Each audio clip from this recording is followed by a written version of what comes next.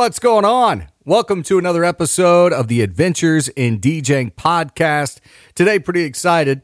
Got a guy on from Charleston, West Virginia. He was the very first DJ I met when I moved to Charleston in 2006. See, back in those days, well, there wasn't really a nightlife scene in Charleston. There was one spot. And he was the DJ for that spot. It was called the Blue Parrot Upstairs. That's right. And that's where I met him. He's a mainstay in the Charleston DJ event scene. He does a lot of karaoke shows, which is a rarity these days. And he still stays with it, does a great job with it. The one, the only, DJ Bopper. Welcome to the best night of your life with DJ Nick Scott. Let's go!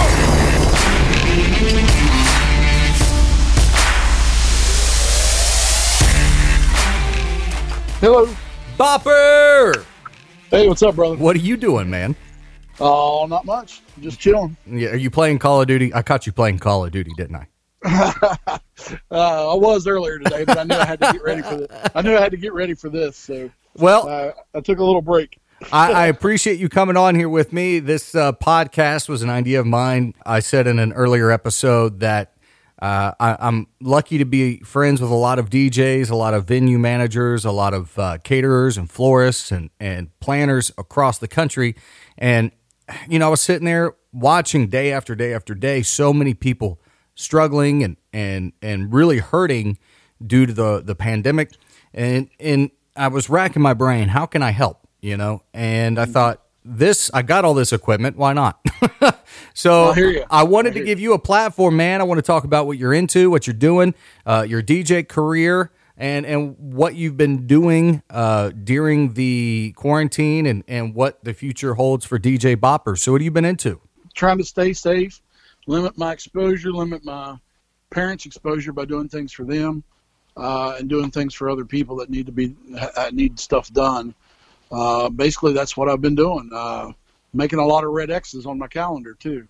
Yeah, I think we've all been doing that, unfortunately. I know, and that's what's sad about the whole thing. And been praying for everybody that's been affected too. I don't know anybody personally. I haven't had any friends. Thank the Lord get afflicted with this, but still just hoping everybody gets through it. You know. Absolutely. So when this was all shut down, you were staying pretty regular with your karaoke shows, if memory serves correct, right? Yeah, I was only doing one a week, but I'm doing it at a local restaurant. Yeah, you've always done great with karaoke.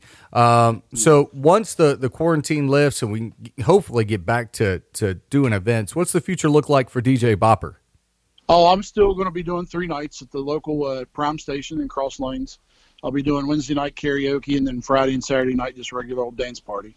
But I'm just waiting for them to get the okay and people to start coming back, you know? So I like to talk about strategy with DJs, business strategy, what you're doing that sets you apart from other DJs. And the reason I say that is looking around the country, so many friends, every DJ I know tries to innovate. Everyone tries to be different and set themselves apart from the crowd. So what do you think you have done in your business and your strategy that makes you different?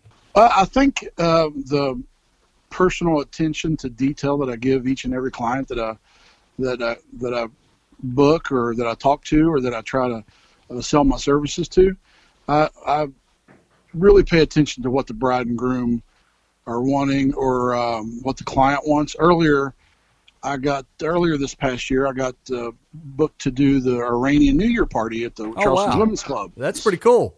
Yeah, and so I've never done Middle Eastern music before, but I threw myself into researching Middle Eastern music, Iranian artists, made playlists, listened to songs, stuff like that, and sent them to the person that booked me, and she was like, "We have never had this much attention to detail." That is awesome.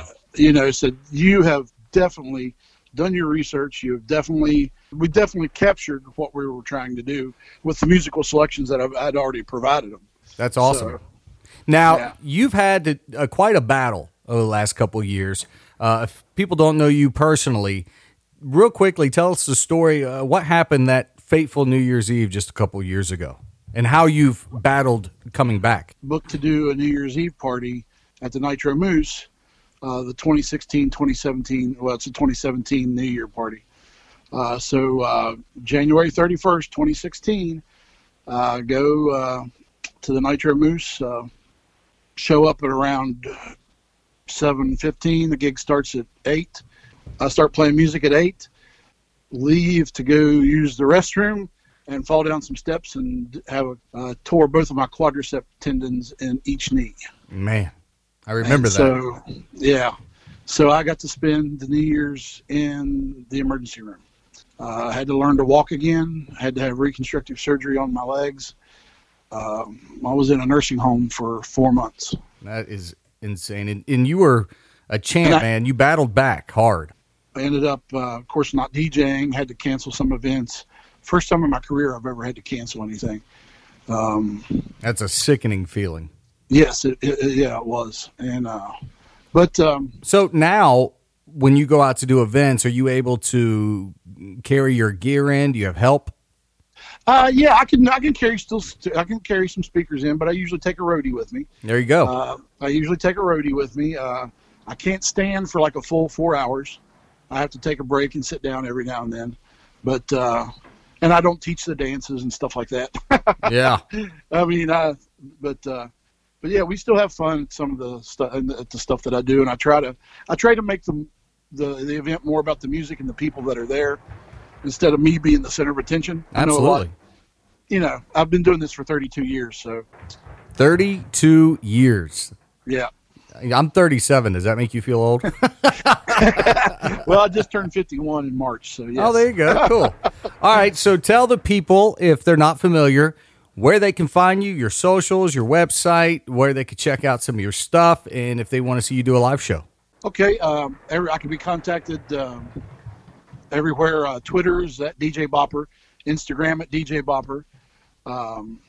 Those are the two that I use the most, but I don't have a website. I don't do any advertising or something. Mostly mine's word of mouth. So you got to know somebody to know somebody. There you go.